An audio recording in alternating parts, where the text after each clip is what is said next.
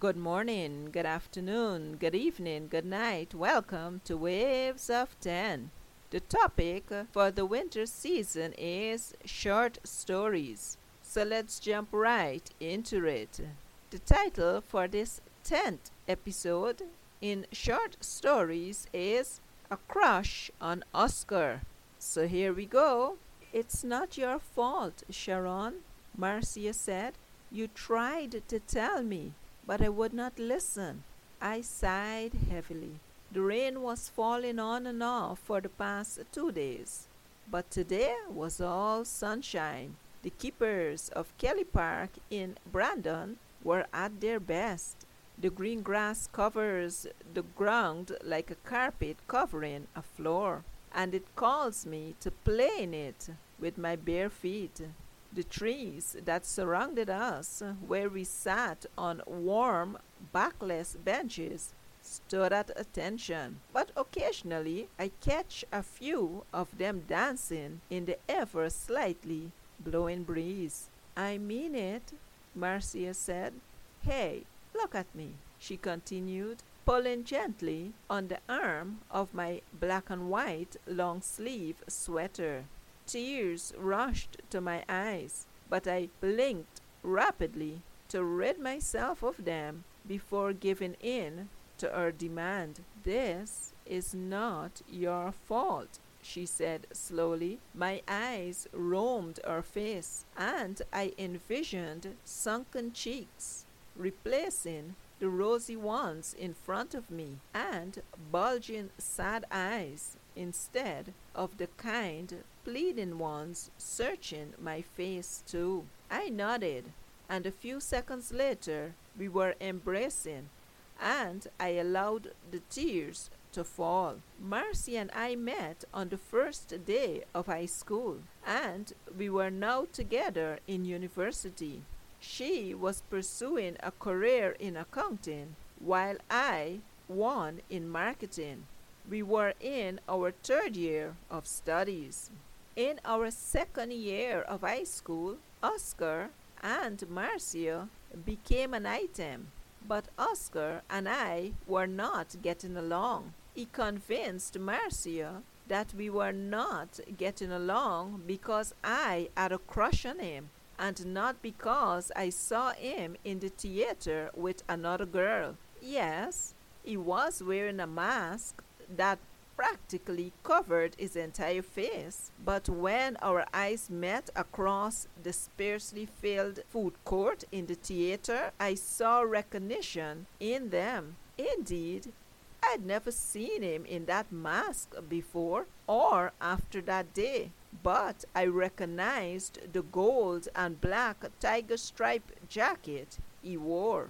The following Monday on campus, as Marcy and I sat in the food court, I told her about Oscar's and my encounter. She stared at me over her steaming cup of hot coffee, and after carefully replacing it on the table, she locked eyes with me and quietly said, Sharon, I know that you have a crush on Oscar. Hey, a lot of girls have crushes on him. What? I exclaimed, almost spilling the hot chocolate out of my mouth. What I'm saying is, I understand your feelings because he's a good looking and kind guy. I stared at her.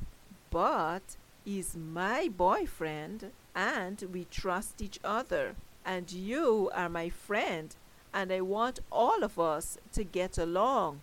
Do you understand what I'm saying? I searched her face before saying, yeah, sure, I understand. Sorry. Then, to show that I was not out to get Oscar for myself, I started dating, and the four of us went out on some double dates. Then recently, Marcia texted to tell me she was sick. She was running a high fever and a sore throat and mouth. Our mom insisted she visits the family doctor, especially since the rapid test returned negative for COVID-19.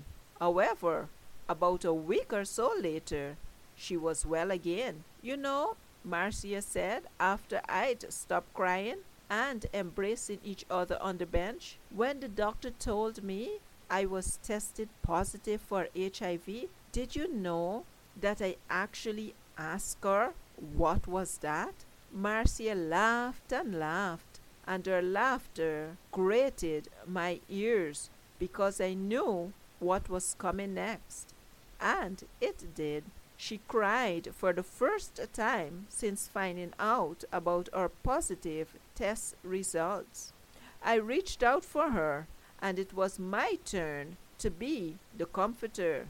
When our body quieted down and our cries of agony ceased, she took the white tissue I offered. I'm okay, she said, taking a deep breath and slowly letting it out. I am okay.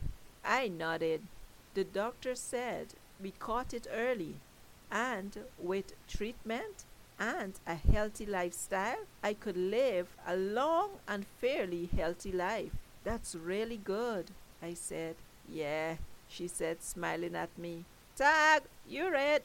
A girl I judged to be about 8 years old yelled to another girl about the same age from behind us. We simultaneously turned to watch them, and we did so until they tagged each other out of our view. The end. Thanks for listening, guys. Goodbye.